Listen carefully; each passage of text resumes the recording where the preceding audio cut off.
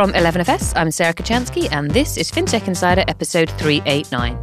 We are coming to you live from the 11FS offices, and in today's show, we're going to be doing things a little differently. As the year is coming to an end, we're going to be peering into our crystal balls and making some predictions about what we expect to hear and see more of in 2020. But before we get started, do you love FinTech? Well, we know you do. Great news, we've relaunched the 11FS newsletter. Every Friday, you'll receive a summary of the biggest stories of the week in our 11FS style, along with interesting blogs and so much more straight to your inbox. If you're not a subscriber, sign up today at 11fs.com/newsletter. Okay, let's get on with today's show. So here with me today is my co-host, Adam Davis. How are you doing, Adam? I'm very well, Sarah. How are you? I'm good. I'm looking forward to Christmas. I'm looking forward to Christmas. You got a long break? No, only 3 days, but that's enough at this point. 3 days? That's not long at all. No, I know, but I'm more saying I'm looking forward to like Christmas trees and mince pies and it being socially acceptable to eat chocolate for breakfast again. It's always socially acceptable to eat chocolate for breakfast. I'm going to take that on board. As always, we're not alone. Joining us for our 2020 prediction show, we have Mel Palmer, Chief Marketing Officer at Nucoro. How are you today, Mel? I'm good. How are you? It's been ages, weeks, I know, months. a strong 6 days before I'm back in the studio. Thank you for having me back. Well, welcome back. Also, we have Ed Maslavekas. Did I get that wrong? Yes, very good. Perfect. Apologise for murdering that. CEO at Bud, how are you doing? Very good. Slightly kind of, got the Christmas flu, as it will. Okay. Christmas party flu. Yes. Oh, you got the flu from the party? Yes. Or from partying too much? I think so. The first and the second. Both. And last but by no means least, we have Simon Van Scalina, co-founder of Fronted. How are you today, Simon? Very well, thank you. Thanks for having me. Should point out that Simon's wearing an excellent Christmas jumper and is in fact sitting next to a tinsel-covered Christmas tree, so you can be more festive. All right, welcome to the show, everybody. Let's get started. So on today's special, we're going to take you through our favourite 2020 FinTech predictions. We're going to kick things off with those of us who are here in the room. And the first up is my very own prediction, which is we're going to start seeing some real innovation in areas outside of accounts and payments. So I'm talking credit cards, mortgages, pensions, etc., but especially insurance. Those of you who listen to our sister podcast, InsurTech Insider, will know that insurance is a subject close to my heart. But basically, I think we've seen an awful lot of work done in current accounts and in new payment systems and new methods of payments thus far. But what we really need to start seeing now is sort of development in other areas of fintech or finance, so credit cards, mortgages, pensions, insurance. And I think we're at the right time for that now. I think the companies that are working in innovation in these areas are getting investment. I think the big guys are kind of waking up to the fact that they also need to start playing in those spaces. So I'm excited to see what happens next year. Anybody else thoughts on that? Who disagrees with me? Not me. That's Not it. me. I've done well. Everybody's on side. That never happens. Innovation is sometimes a bit of a dirty word when it comes to regulation. Like, innovative products is sometimes code word for new ways of fleecing consumers. So when you mean innovation, do you mean pro-consumer innovation or do you mean... What type of insurance innovation are you excited about? Oh, I see. Pro-consumer. Well, pro-customer, actually, not necessarily consumer. I think people tend to forget that a lot of innovation happens either with B2B or even in kind of the broader stack, so being suppliers to maybe some of the people who do the front ends. So there's a lot of companies now that are doing things like you insure as you go, so you insure your car only when you're driving it, or you can insure your drone only when you're flying it. There's a lot of that around, and that certainly fits with, I'm sure we'll talk about this through this podcast, but changing lifestyles and attitudes and work patterns. Like most of finance and a lot of fintech is proving that you can adapt the way people live their lives differently now. And insurance is an area that's been a bit slow to keep up with, but I think definitely will do so because it's an interesting area of development, and even like VCs have seen kind of the sort of returns that they can start to see, have seen previously in fintech out of insurance as well. But also beyond that, I think people actually are starting to get more wise to the fact they need insurance. I think historically people have been a bit, I don't need insurance, I don't want it, I don't understand it, the insurers are the bad guys. But I think on the customer side of things, we'll start to see a lot more people kind of waking up to the idea that they should have it in some shape or form. We've done customer research recently on insurance products and insurance propositions. We've done quite a bit.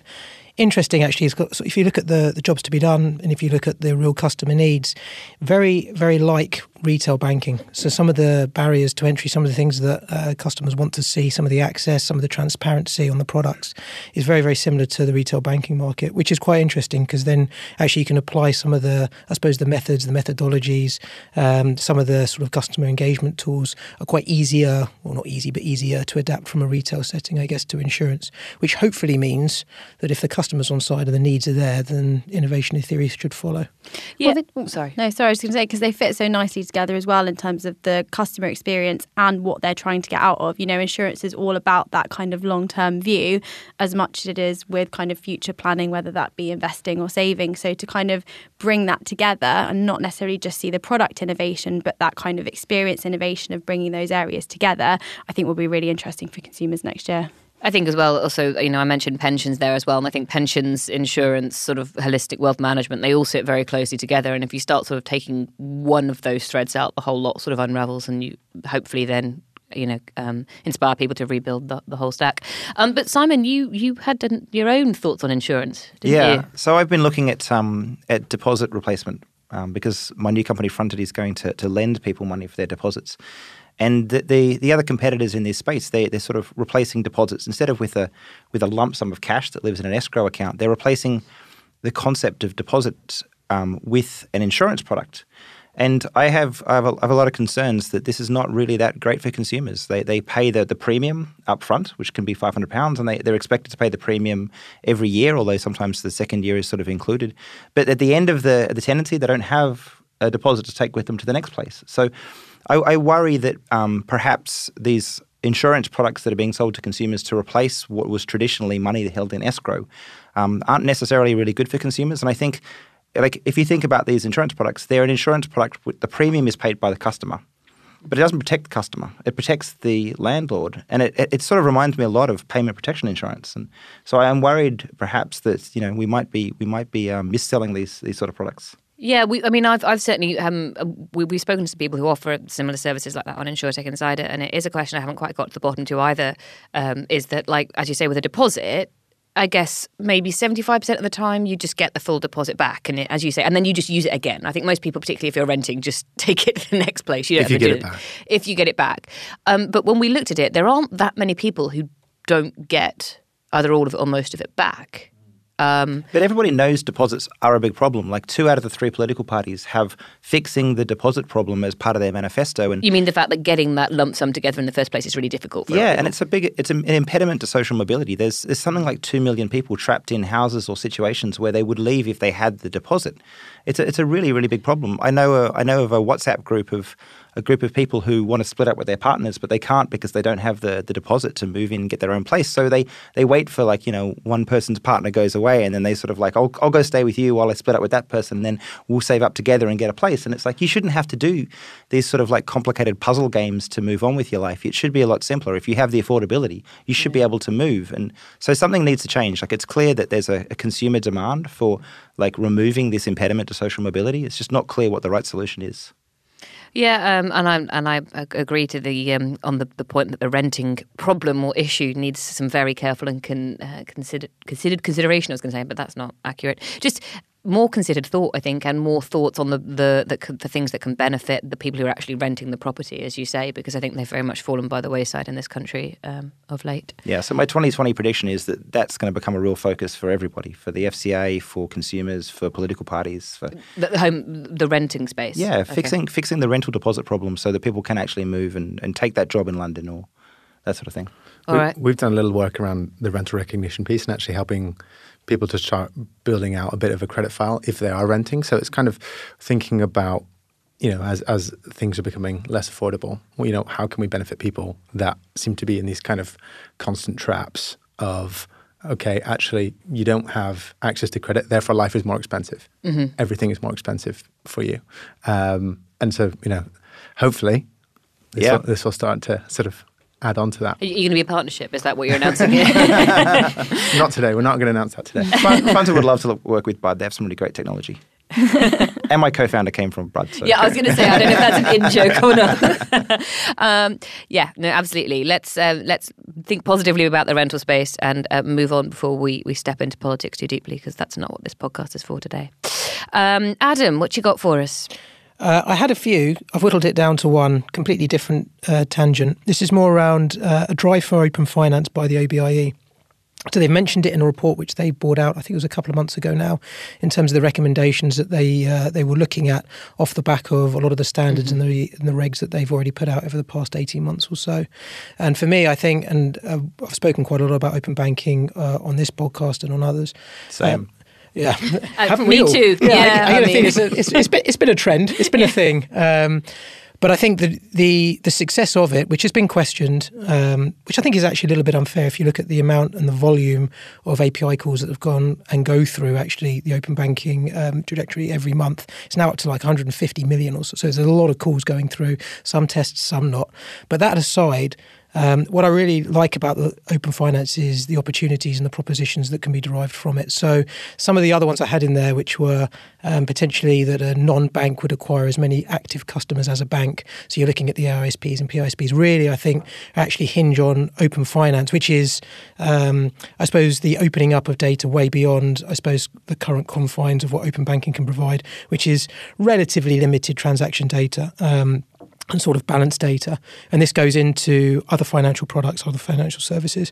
Would love to see this focus from the OBIE this year. So I think the working group you mentioned, the Open Finance Working Group, has kicked off. The FCA is actually working on how to implement it, and they talked about things I've mentioned, pensions, mortgages, sort of the things that you need to get an actual proper holistic view of your finances and to actually be able to manage your money, your whole financial life, rather than just your payments money, which is what most people do at the moment, just literally managing what they want to what they want to pay from and putting it where. Yeah, open finance doesn't even go far enough though. In Australia, they've moved to the consumer data right, which covers telecoms, energy, and eventually is going to cover like your shopping basket as well. Like that's there's so much more innovation enabled by the consumer data right rather than the sort of open banking, which is just sort of finance. Yeah, the consumer data right is something that I'm very fond of, and I've talked about a few times on this show. But I think the problem there that has come in thus far is that not only do the big companies not want to talk to the small companies, so whenever you mention open banking, open finance, the incumbents go, "Oh no, we don't want to let other people have access to our data. They might do something good with it." In Australia, the energy companies won't accept the standards set by the finance companies, who won't accept the standards set by the utility companies. And they've got this kind of standoff. Really? Incumbents being incumbent? I mean, who would have thought it? But you said that you hope it's going to happen, Adam. What's the likelihood of it happening in your mind, do you think? I think the barriers... Well, so I think it would come in phases. I think there's a possibility that you could see some traction, some low-hanging fruit opening up this year. But if you're talking about actually beyond balances, if you're talking about getting active positions from pension companies, investment companies, I mean, you're talking well into the future, just because of the standard and the levels of their legacy stacks, how difficult it would be to actually do this. I was part of an open banking program last year, a mandatory open banking program to open up for one of the tier ones. And that was, you wouldn't even believe the complications that went into doing that, which in theory would outstrip or certainly their legacy systems outstrip what you would expect to see in a typical investment management company that needs to be able to provide this data on tap. I think the technological barriers to doing this year is enormous, and it needs to be significantly enforced by the OBIE. So this isn't a 5-minute thing. This is get working on it this year, work out how it's actually feasible to do, and then work out how to implement it next year. Being very optimistic. So I agree with you. I do think that one thing I've started to see, and I'm hopeful that we see more of that very much feeds into this, is to more of the innovation coming from the incumbents themselves who realise how much they're missing out.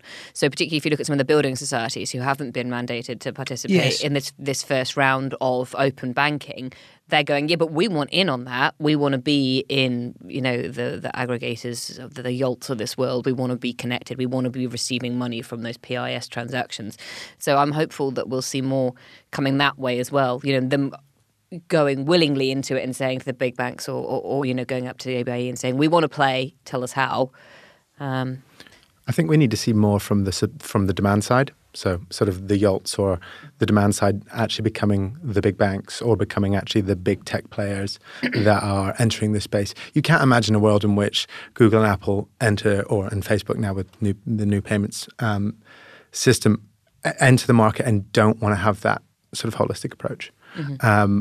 And equally, we are seeing, and I think there was a was it Tinkoff announced some sort of a thing? Lifestyle app. Yeah, lifestyle app, which is, in my mind, slightly kind of missing some of the that makes sense to the consumer, but at least it's people moving in the right direction. I think Yes Bank as well announced a marketplace approach today. It just makes sense. And so I think as we start to see much more of the demand side, even if the incumbents in these third-party products aren't saying, okay, let's create this API strategy and go, you'll definitely see people, VC-backed companies going, actually, there's an opportunity there. The demand side exists, so therefore we should supply the APIs. So I think that's the one thing we're waiting for. Okay. Fingers crossed it all happens next year then. Back to you, Simon. What did you have? Where are we up to? Open banking will become the default way of proving your identity, creditworthiness, and address. Replacing the sort of give me 3 months worth of bank statements as the default way of proving your identity in the UK. I think from my time at Monzo and now swapping over to the other side of being a consumer of open banking data, I think this one's a pretty solid prediction. It's a lot more cryptographically secure for a business to say, here's a link that will log into your bank account, and then from that we can be sure we know who you say you are. We can be sure you have the affordability to afford our product, and we can find out other things about you as well, like what your bank account details are and your name and so on and so forth. So I think it'll just come down to the most technologically sophisticated companies will start to switch. I think estate agents is going to be really, really quick. Yeah, I think, we've started to see it being played with on when it comes to credit, haven't we? So particularly, I think it's HSBC and M&S use, I'm going to say Experian, but people might want to correct me on that. But Experian and Equifax both have these gadgets, these tools, if you like, that slot into the open banking process and pull that data through and take that 3 month or 6 month of back statements out. Yeah, and Credit Kudos, a great little fintech based here in London, is sort of leading the way there. They're registered as a credit reference agency as well. So it's quite clear that credit reference agencies and open banking play really nicely together. It'll just be seeing who's successful building products and consumer products on top of those. I think the open banking has talked about as like the silver bullet for digital identity, for solving a lot of the digital identity problems that we have in the UK. I know that other countries, please don't shout at me again, Norwegians. I know that in Norway they have digital ID down. I was on a panel a few weeks ago, and Norway, the Norwegians were very, very keen to emphasise that they had this sorted for a while. But here in the UK, we do have a problem with digital identity, and people keep talking about how open banking can solve it. One of the things that I've heard that people are slightly wary of is that once you have that kind of open banking or that the open API being able to pull that much information, what happens if it's a fraudster on the other end? So a lot of the pushback I've heard, and I don't know the answer, I'm not technical enough to know the answer, but what would your response to that be? I'm not worried about account information service providers going rogue because they are regulated, and I think the strength of the regulation is very strong. I'm worried that there's a couple of things. One, the data is not all there. It's like 95% there, but businesses that want to consume this data, they don't get access to your home address or your date of birth or several other things that are pretty important when you want to make a KYC and know your customer or an anti-money laundering decision. So it's almost like open banking is almost good enough to do a lot of the things, but not quite there yet. And the other thing that everybody's concerned with is a sort of Cambridge Analytica moment where open banking becomes this source of surveillance capitalism where people are sort of forced or incentivized to give up their privacy in exchange for better pricing. And that combined with machine learning models where you might see somebody being penalized and offered a more expensive home loan or a more expensive rental deposit, for example, because of their lifestyle choices, like because they go to a certain bar at 2 o'clock in the morning or because they donate to a political party. So I think that's something that needs to be regulated and it needs to be well understood by consumers. But I'm not worried about AISPs going rogue. Okay. What a relief. I'm going to move us away from open banking and into a possibly more contentious area. That sounded really sarcastic. I do genuinely mean what a relief. I am all for open banking and the benefits it provides, and I 100% do not think AISPs or PISPs are going to go rogue.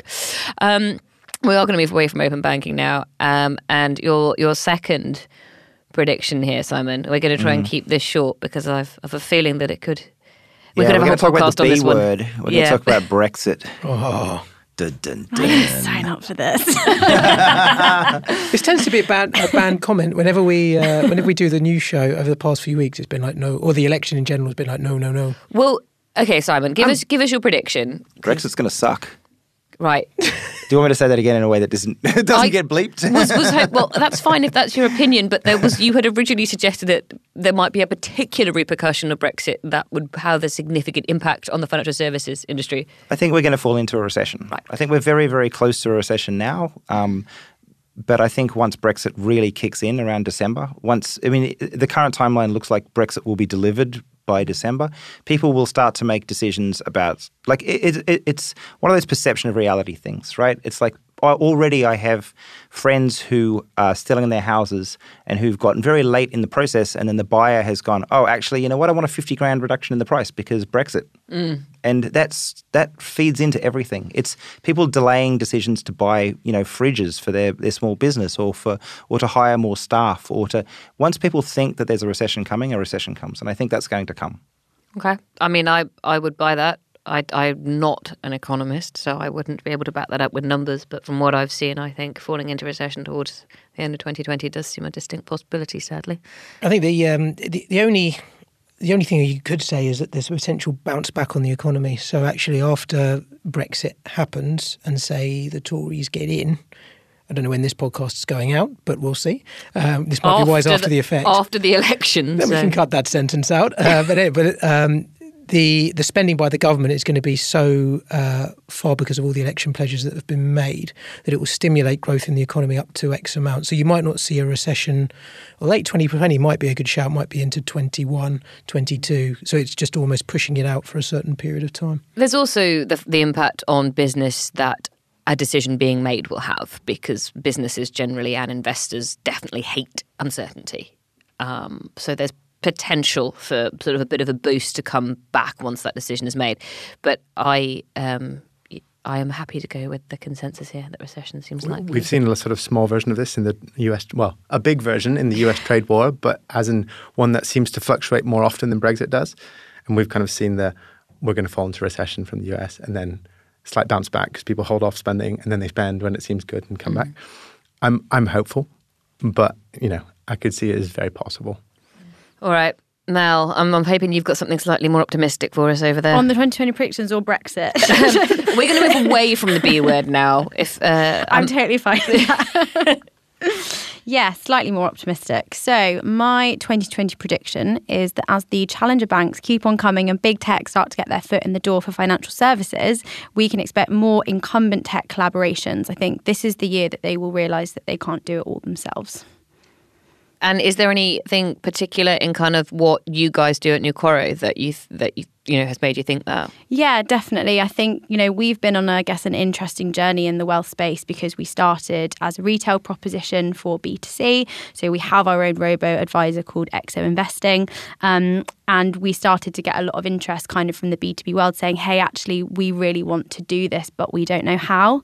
And I think it's really marrying up somebody who's got that massive distribution network in place and somebody who's really, really great at building technology, and those two together being so much more powerful than both trying to, if we were like, we're going to build a massive distribution network as big as the banks or as big as insurance firms, that's going to take us a really long time and it's going to be really, really expensive. And you've already got examples of incumbent firms trying to do these things themselves and it not going that well. It ends up costing lots and lots of money. It's a massive kind of drain on resources. So, I think there's a really positive opportunity coming for 2020 and beyond of bringing those kind of two elements together. And it also gives a lot for customers as well, because instead of getting, boxed products that aren't right for them, there's an opportunity to kind of build bespoke ones for different client groups that you have and give everybody a much better kind of wealth or investment or money experience, whatever you want to call it. So we've this sort of conversation or this sort of topic of conversation about collaboration and partnerships sort of been around for a while. What do you think is sort of different at this point? Why are we sort of at a tipping point now? I think because incumbents have tried to do things themselves and it's been going wrong. I think before you were kind of looking at it going, no, it's possible. Monzo built a roundup tool, so we can do that too. And then finding out that takes a really, really long time. And if you've got kind of the challengers coming, building lots of different features that are coming out every 2 weeks, the banks just can't keep up. So you've got to kind of pivot your strategy or you might kind of struggle further down the line. And I think it's more that realization point of how difficult it really is that is going to kind of push this conversation forward next year. Sorry. I wasn't going to say anything. All right. I was going to say, I think it's There's years of neglect within incumbent banks with their data and analytics teams. They're not silly. So for me, there's a data overlay. If you look at the reason why some of the big techs at the moment are starting to get more into financial services, but not from an infrastructure perspective, but from an actual propositional perspective, they're realising they can't do it all themselves. So the commoditization of payments at the moment means that they have to partner with banks in order to get just the richness of data that they want. I think it's almost like a poison challenge for some of the incumbents insofar as the margins on what they're for will be squeezed because they're partnering with these big techs who are just willing just to throw money at the problem. Means that some of the most, I suppose, traditionally profitable revenue lines for banks are going to get more and more. This isn't, again, a 12-month 2020 thing. This is wider than that. But will get continually squeezed until the point where almost big tech's done with them and they will sort of throw them away and move on to the next thing. But they'll drive out of them all the data which they need in order to do, the big machine learning plays and the big deep data dives and, the moves in cross geographies. And I think that's the overlay for me, which is why you've started to see, as one of the reasons, but it's a key important reason, I think, is why you started to see some of the big techs get involved a little bit more than they have done. Yeah, I mean, the most common comment about the news about Google's checking account is that it won't be a checking account. It will be a way for Google to absorb people's data with a Google shiny front end on it. Like people who've looked at it and who've actually sort of looked at the proposition as it stands. I mean, it's still a very thin proposition. It's just a link to other transactions accounts, I think. Well, we don't really know what it's going to look like. Yeah, there'll be a lot of rewards involved, supposedly, to bring you in. But again, to your point, that's exactly what that looks like. And again, when people talk about Apple and Goldman Sachs partnership with that credit card, again, there's a lot of discussion about Apple using it for the data. On Mel's prediction about that incumbent legacy banks are going to suddenly get good at partnering, the thing that they're good at financial services. They're good at money. That's why they're big. That's why they've been around forever. What they're bad at is technology. And the technology companies are coming, and the smaller companies, the newer companies are the ones that are generally better at the technology. So I think your prediction sort of says that you think that incumbent legacy banks are finally going to get good at technology. Is that right? Kind of, but then I think it's kind of there's two sides to it. If you've got a massive company integrating with a massive company, that's still really, really hard. I think when we started out, particularly on the B2B side, and we were looking at kind of what that integration is going to look like, and you start kind of scoping it out and it's like, oh my God, we can't possibly do this. We've got to find a better way. And that we kind of focus now more on being that bolt-on. This is, new customers that you can bring into a new experience that then kind of builds and grows, as opposed to moving people over from one system or relying on APIs between the two. So I think it will depend on the approach that incumbents take. I think some of them might, hopefully we do. I think they're going to. Yeah. I think this is the year when banks finally do realize you can replace your core banking system. Yeah, I think what I was just about to say is that it's realizing they need help. I think they're actually, that one thing they say about people who have addiction or eating disorders, that you can't help them until they realize they need help. Yeah. I feel like some of the big incumbents have been so insistent on that they can do everything themselves. And there's so many companies now that are out there building good core banking systems. There's Foundry, there's Yoboda, there's Mambu, there's so many of these companies. And also when the banks do realize they need help, they go and look for somebody for help and then have a tendency to squash them instantly, if that makes sense. They bring somebody in to try and help them build something and then go, yeah, good idea, but X says we can't do that. Yeah, good idea, but no. And then they end up squishing the person who they've asked for help in the first place and end up back where they started. Well, because almost the process of being able to partner is the hardest bit rather than the product innovation or those kinds of ideas. It's how can you actually work together to then deliver something tangible rather than, getting squashed and then it all kind of dissipating and no one ends up with anything. I was going to say, I've sat on the other side in an incumbent before, and I think that one of the hardest things is getting the procurement team to line up to be able to do a deal of a sizable amount which doesn't set, I guess, risk or alarm bells ringing, but it's just enough that you can actually get something to live in sort of very controlled circumstances. That in itself is very difficult. One day I'm going to write a report on the evolution of procurement, because I think every single person I've ever spoken to, either within this company or who we speak to as guests on the podcast, has problems with procurement departments. But everyone who works, well, not everyone actually, that's I'm overstating it, but some of the people who work in procurement departments in banks know that their processes aren't good enough, but don't do necessarily anything about it, which is maybe can't. The will is there, but the I suppose the actual the action off the back of it just isn't. It's hard. Today, customers are demanding greater value from financial services. They expect more agility, innovation, and security than ever before. Most financial institutions are held back by the shackles of closed legacy systems that limit transparency, block innovation, and ignore customers' demands. Finastra has a bold vision to unlock the potential of people and business. They've created a platform for open innovation in the world of financial services with FusionFabric.cloud. Their solutions span retail, transaction lending, and treasury and capital markets, on-premise and in the cloud. Start your transformation journey today with Finastra. I'm going to bring us over to Ed, who is going to talk about his prediction. I won't talk about procurement and banks. You might. No, I will not. Okay. This was 2020 predictions, and we've made it really dull. No, it's an important topic. So my prediction is a kind of a slightly strange one, that we will see the evolution of widgetization in financial services. Wow, buzzword for 2020. I think we might need a new term, but please explain what I think he's got a sticker written all over it. So essentially what it is kind of, and I'm not going to use open banking, the words open banking too much, but open banking has started to allow people to think about APIs and how you can use APIs and how you can create app-to-app experiences without building everything on the front end twice. So actually some of these sort of really nice consumer journeys or additional sort of bolt-on services don't always have to be served through the sort of mother app, if you will, the kind of the bank app or the app. So a good example of this is anyone ever shopped at Klarna, or shopped not at Klarna, but you can now shop at Klarna, which is part of this. If you ever shopped at somewhere like ASOS, then I would encourage you to go and download Klarna's app and log in with the same email that you've checked out with at ASOS, and you will see your basket there. And this is kind of like back-end app or app-to-app or back-end integrations where you can sort of pick up part of an experience in one app and actually continue on another app. And so actually there's this kind of idea that sort of proliferated that marketplace banking is coming and you'll get these mega apps straight away. But actually what I think we'll start to see in this year is the kind of beginnings of that, where some of the features and functionality that you might have imagined in a full end-to-end marketplace app will exist in just another app that is integrated in the back end to the service you originally existed. So you imagine you do something on a bank app, then it says, okay, you want to complete that service, you download another application, and then you have all those services there. Now, of course, in the ideal world, we'll move to these big mega apps. But actually, I think what we're seeing more and more is that people are saying, actually, there's a stopgap between where you can get some of the experience here and then more in a different application.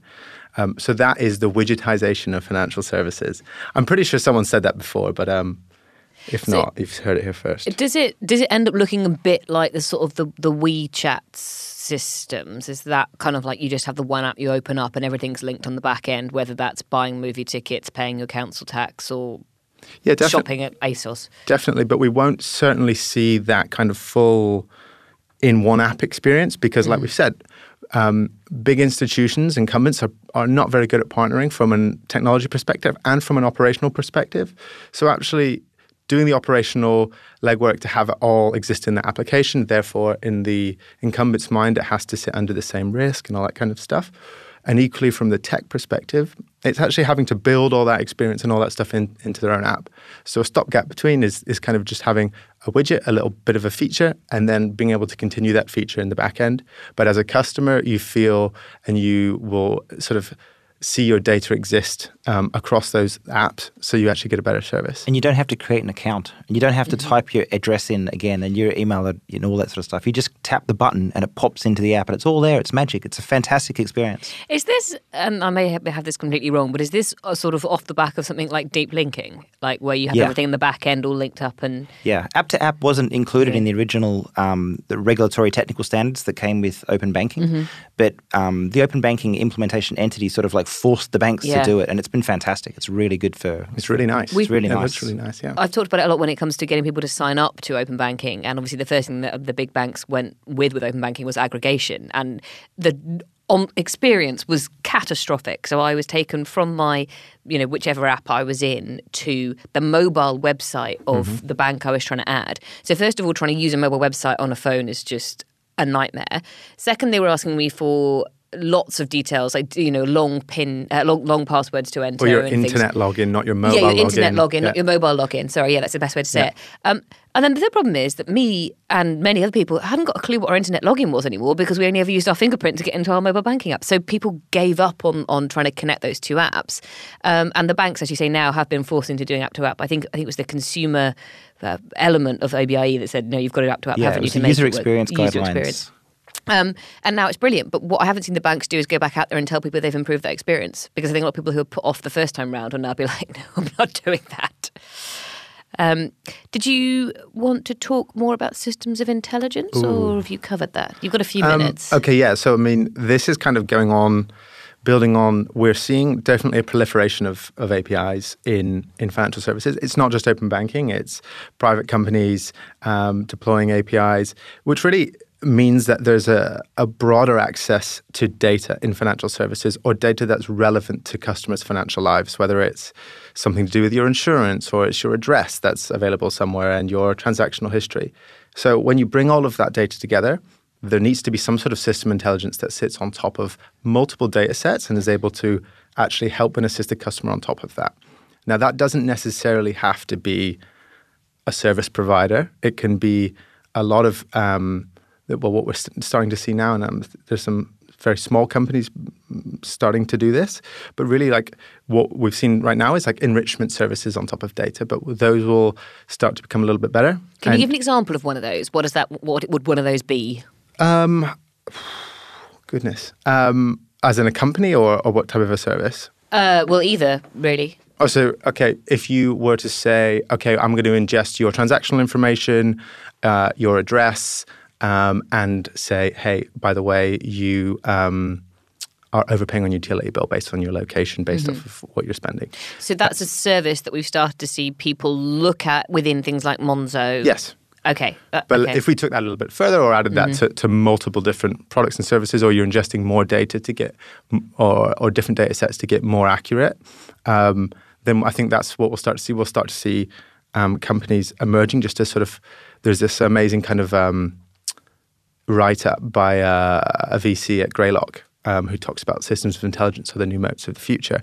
And what you need to do that is have access to multiple different data sets. And that's what we're starting to see. So I definitely see there'll be companies that are able to service banks and financial institutions with these kind of sort of systems of intelligence rather than sort of systems of record or systems of engagement that sit over the top. Sounds like a golden opportunity for somebody like one of the market comparison websites. I was going to say compare the market, go compare whatever you want, a money supermarket. Sounds like a golden opportunity for them to start. But they're still the incumbents, right? So it's kind of like, who's going to enter that space? Who's going to be the new one of those? Yes. Yeah, more data is good for consumers. Like the better access consumers have to their own data, the better companies can act as agents for them to find them better prices on things. And that leaps back to the point about the Australian consumer data, right? And the whole point of that originally was to do that, because if you've got telco data, utility data, and financial data, and we should point out the consumer data, right, is not just banks and payments, it's all financial services, isn't it? Or most of them. Then you can build a holistic picture of somebody. And one day we'll get like receipts from shopping centres. Then you'll find out that you're actually paying way too much money for your toothpaste. And then Amazon says you can get it cheap. Yeah, I was going to say. Subscribe to toothpaste and save. Okay, so now we're going to take a quick fire round of predictions submitted by some of the 11FS team. So first up, we have David Breer, who says that challenger banks in the UK will stop being a future threat and become a present one. Customer numbers scale, as does their range of offering, to make the likes of RBS, Barclays and HSBC finally admit they are losing customers and revenue due to the presence and performance of Monzo, Starling, Revolut, Tide, etc. Admitting that this is the last bastion of the incumbents who until now have been deniers, leaving the challenger banks no longer being challenger banks, just banks. So basically, challenger banks will finally achieve that scale, which means people stop using the word challenger in front of them and just lump them in with other banks. He's really gone out on a limb here, David, hasn't he? I mean, Monzo's growing at when I left, it was 250,000 users a month, which is bonkers. You know, it won't take very long until Monzo and Starling are the default choice for half of the consumers who sign up for bank accounts every year. So, Is everybody around here bank with Monzo or Starling? I do. I have a Monzo account. It's not my principal account. It's not my principal account either. I guess that's the other side of it. But yeah, well, that was just what I was about to say. Like, I wonder if that's the other side to this prediction, is that I don't think anybody would be surprised if Monzo reaches 5-6 million customers. The second question there is always how many of them are using it as their principal account, and the third question is, does that matter? Yeah, I mean, like with that kind of growth, like eventually Monzo will get to a point where it's saturated in the UK. It's probably already saturated in Shoreditch. Like when you look down a bar and every single person's got a Hot Coral card. I can say it's also saturated in Amersham, which is not what you'd expect, but there we go. It's basically, do the incumbent banks run out of buts? But actually, is it this account? Or but is it something else? What is the but now when you have 5 million customers? And why do you want to provide people with a current account anyway? Like why?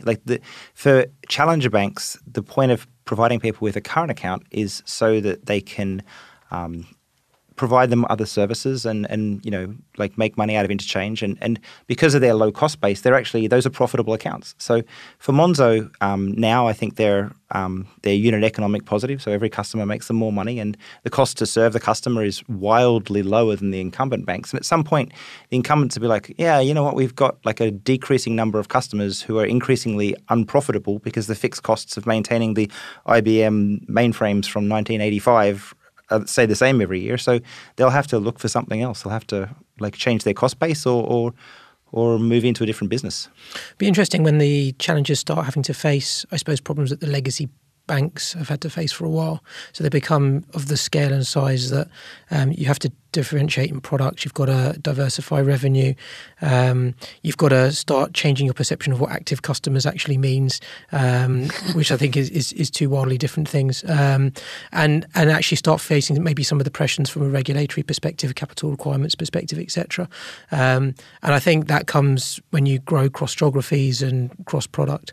And it'll be interesting to see at what point some of the, the ideals that some of the challenger banks were based on get threatened slightly because growth has just got to such a point where they have to start thinking like an incumbent. I think we've started to do that to a very slim extent with Monzo and their communication strategy, or its communication strategy, in that I think there was some pieces on the news recently about the way that Monzo was handling accounts that had been frozen due to suspected fraud. And the way in which they handled it was exactly the way in which they would handle any other issue that came up. And they were very open, they were very transparent, they were completely honest about what the situation was and what they could and couldn't do about it. And it didn't necessarily hit home with everybody. Those people who are its loyal customers and who've been its customers for a long time and were their early doors completely on board with it, understood it.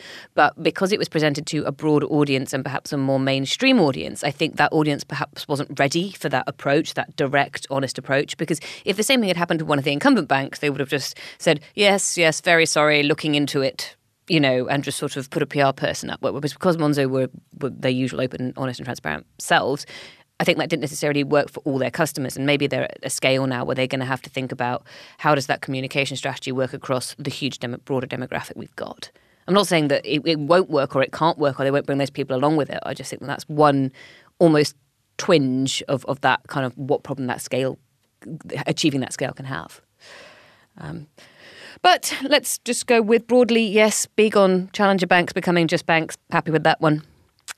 Okay, one from Mr. Simon Taylor. Wealth Robo becomes a much more key battleground for fintech in 2020. So we can already see this in the Schwab Ameritrade tie-up. Robinhood and Acorns have changed the game.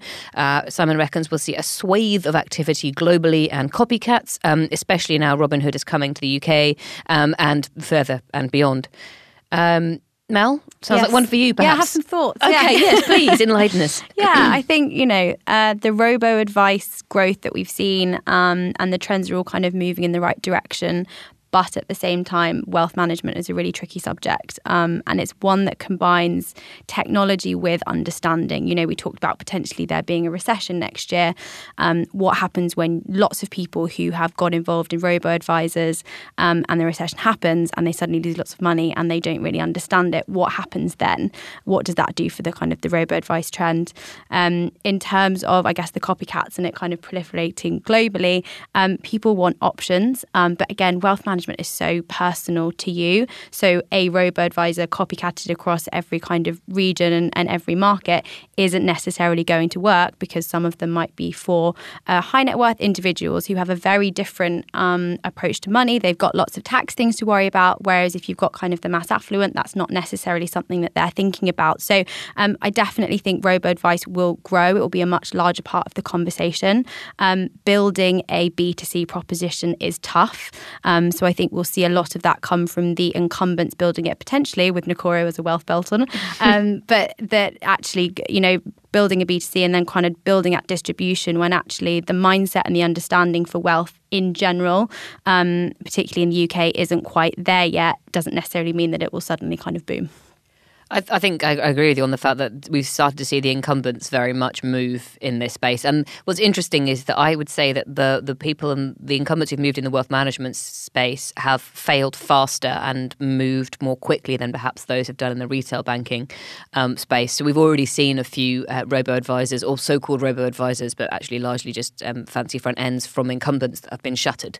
So they've come out, launched them 12 months, this isn't working, and shuttered it down. I think UBS was one. There's a couple of shut theirs as well. Investec as well. And what that says, I think, very much feeds into Mel's point, is that they clearly weren't delivering people with what people actually want and need. It was just kind of, we're going to get into that game too. So I think what we need to see in 2020 is exactly as you say, wealth management innovation, yes, but actually serving people's actual needs and not just kind of what is it called, innovation theatre, where you just launch a shiny new thing and shout about it for a bit and then it quietly goes away. Well, it should kind of fit within, it's a journey, right? At some point you're trying to get out of debt, at some point you're saving, then you're starting to invest. Like, how does robo-advisors fit into that kind of journey? And, you almost want to get to a point where, I guess, in terms of the roundups, if you get to £5,000 set in your current account, that you are being potentially encouraged to invest because you've got that kind of safety net in place. And I think there's a real opportunity to tie that ecosystem together now. Like, we definitely have the technology to do it. And I think that plays into the education point, because instead of going, hey, move your money and put it on a robo-advisor, it's actually, hey, you've got this amount of money. Have you thought about doing something like investing? This is an ETF. This is how this works. And we can kind of bring that education and technology journey together. Okay. I think again, quite a generally positive reaction to that one. This next one is from Leda Glyptis. So this is the year when banks realised that the core cannot be what is left after all options have been exhausted. So in order to deliver truly digital services, you need a turtles all the way down digital core and a fully connected and realigned organisation to imagine, build and deliver products powered by your new digital core. So Simon, you mentioned core systems earlier? Absolutely. Big banks have a risk falling into this situation where they're just expensive due diligence machines, because all the good parts of payments and all the good parts of FX and all of the good parts of the marketplace have been taken by challengers. There has to be something else left for them. But if they have this core banking system that just means that it takes them 2 years to react or change anything, that's what's going to happen. They're going to have nothing left. So I'm really excited by the fact that there are so many companies out there building core banking systems now that genuinely, just the number of companies building core banking systems means that there must be a market, there must be a demand there. And we're starting a lending business, so we went out and had a look at the market and looked to see who was providing a core banking system for us. And there's some fantastic options. I had great chats with Yoboda and great chats with Mambu and talked to a bunch of other people as well. And you can do it now, and you couldn't do it in the same way 6 or 12 months ago. It's changed. There's things like modular finance and ClearBank out there. Mm-hmm. So operating accounts have APIs now. None of this stuff existed 12 months ago, and now it's just so much easier that the big banks have a real opportunity to swap out their heart, their core, and then start to play with the fintechs at the same level. I think also, to go back to my own prediction, that the insurers are starting to realise that as well. If you think banks' core systems are messy, you want to look at some of what's sitting behind some of the UK's largest insurers, particularly because we had this huge M&A spree in the UK insurance industry over the last sort of 5 to 10 years, and there's just been this huge kind of sort of squashing together of so many different systems, so many different books. So it can be like if you're an insurer and you've bought up loads of other smaller insurers or brokers or anybody else who's within the ecosystem, you end up with 50, 60, 70 different cores. Trying to sort that out is a hell of a problem as well. But I think that the insurers are moving slightly faster than the retail banks in coming to that realisation. I think they're already starting to look at what do we do at the back end. So my hope is that it's not just banks, it's that insurers think on it. And to a certain extent, I think wealth managers as well probably need to be having a thinking about, what they're doing on the back end as well. Well, definitely. And, particularly we speak about data earlier. If you've not got your data set up in a way that you can use it, you're really going to struggle when you've got the fintechs and the insurtechs coming after you who have got a really nice, clean kind of back end and they can do the analysis that you can't do, even though you've got reams and reams of amazing data. I think, just, very quickly, what do we think about the idea that you test your core first by building a sort of a sub-proposition? So some of the big banks have built their new banking digital-only brands on a new tech stack to one side to sort of test out and see how it goes, and then starting to move people across. I can't remember who did that recently. Somebody came out recently and said that that's what they were going to do, and they'd started doing it. I mean, we built Monzo as a prepaid card to check the proposition first, and then we swapped out the technology for our own technology once we knew we had something that consumers wanted. It makes sense. Yeah. I think we've seen more of that in France, actually, but we'll definitely keep an eye on that one. And I'm going to have to go and ask Lida what turtles all the way down means, unless anybody in the room can explain it. No idea. It means there's no mainframes. Does it really? I don't know. I thought it was like one of those technical No, it's what terms. the Earth sits on the back of a turtle. And the question is, what does the turtle sit on? And apparently some woman once said, no, it's turtles all the way down.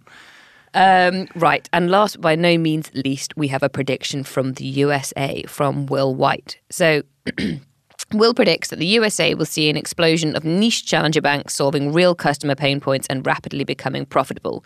The cost of starting a bank and the options to make revenue are at a tipping point as the supplier stack here evolves.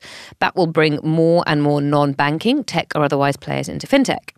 This shift will raise questions of challengers offering universal banking, not niche services. And it will all become about profitability, not user numbers. Reintroducing universal banking. Is that what?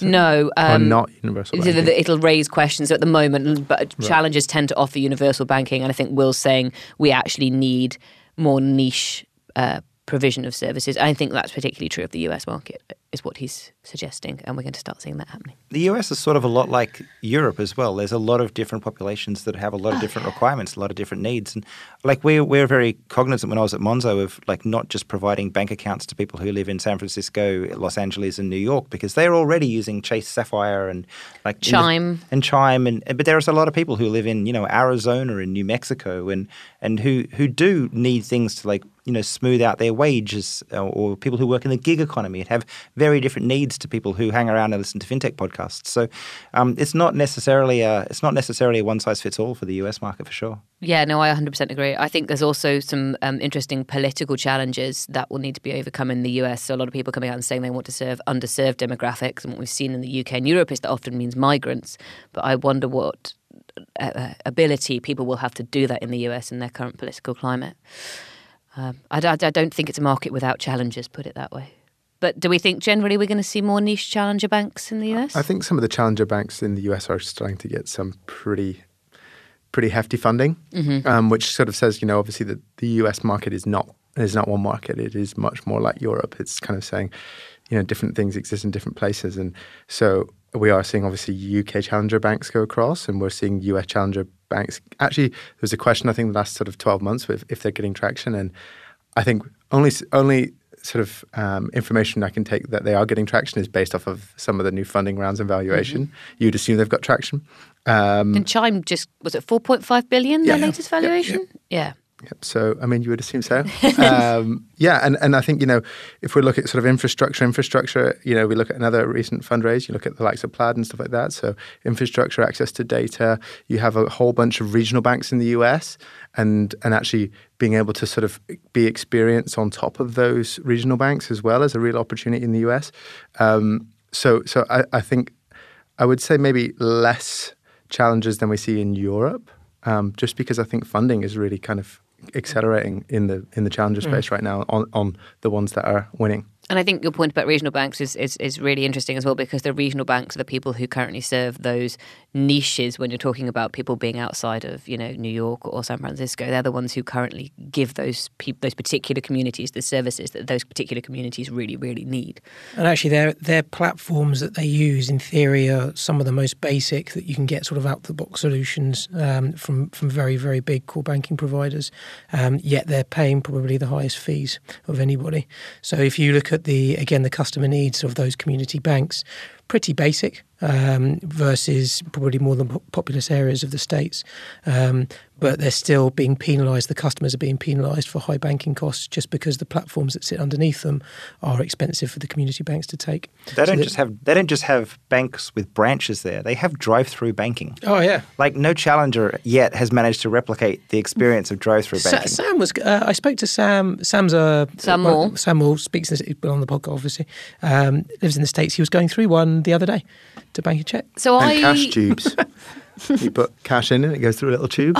Like they used to have in Woolworths. Yeah, it's really cool. Wow, that's a cool bag. They figured it out. What year did they have that in your Woolworths? I remember that. Tubes, I don't remember that. Yeah, it was really cool. You'd be Tesco's as well. Tesco's still has them actually. They still have the little things. You put the money in, you screw it, and they used to put it behind them. The people on the checkout put it behind them. They would use suction to bring the tubes up and over the top of the store and back into the bag because they didn't want. So Woolworths and Tesco are high crash. Used to be.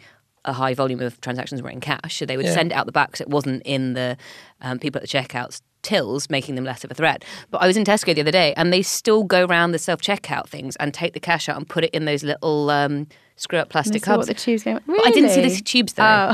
We need to think of more ways to introduce those sort of vacuum tubes into our day-to-day lives. I think we need those back. It's pure pleasure. I could just see it as a way of being like, me slacking somebody standing by the fridge, please send me a Coke, and it just coming to my desk.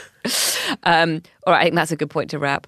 That wraps up our 2020 FinTech Prediction Show. So thank you so much to all of our guests. Where can people find out more about you, Simon? We're GetFronted on Twitter.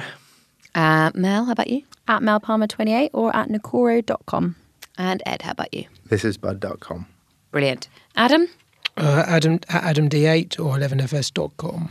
And as for me, you can find me on Twitter at Sarah Kocianski, or if you are interested in finding out more about insurance and insurtech, and in fact listening to Mel and I have a conversation about wealth tech and insurtech, please go and check out Insurtech Insider, our sister podcast. Thank you so much for listening. What do you think of today's predictions? Let us know on our social platforms. Just search FinTech Insider or email podcasts@11fs.com. Don't forget to subscribe to our newsletter for more news and content. That's 11fs.com/newsletter. Thank you so much for listening. Goodbye.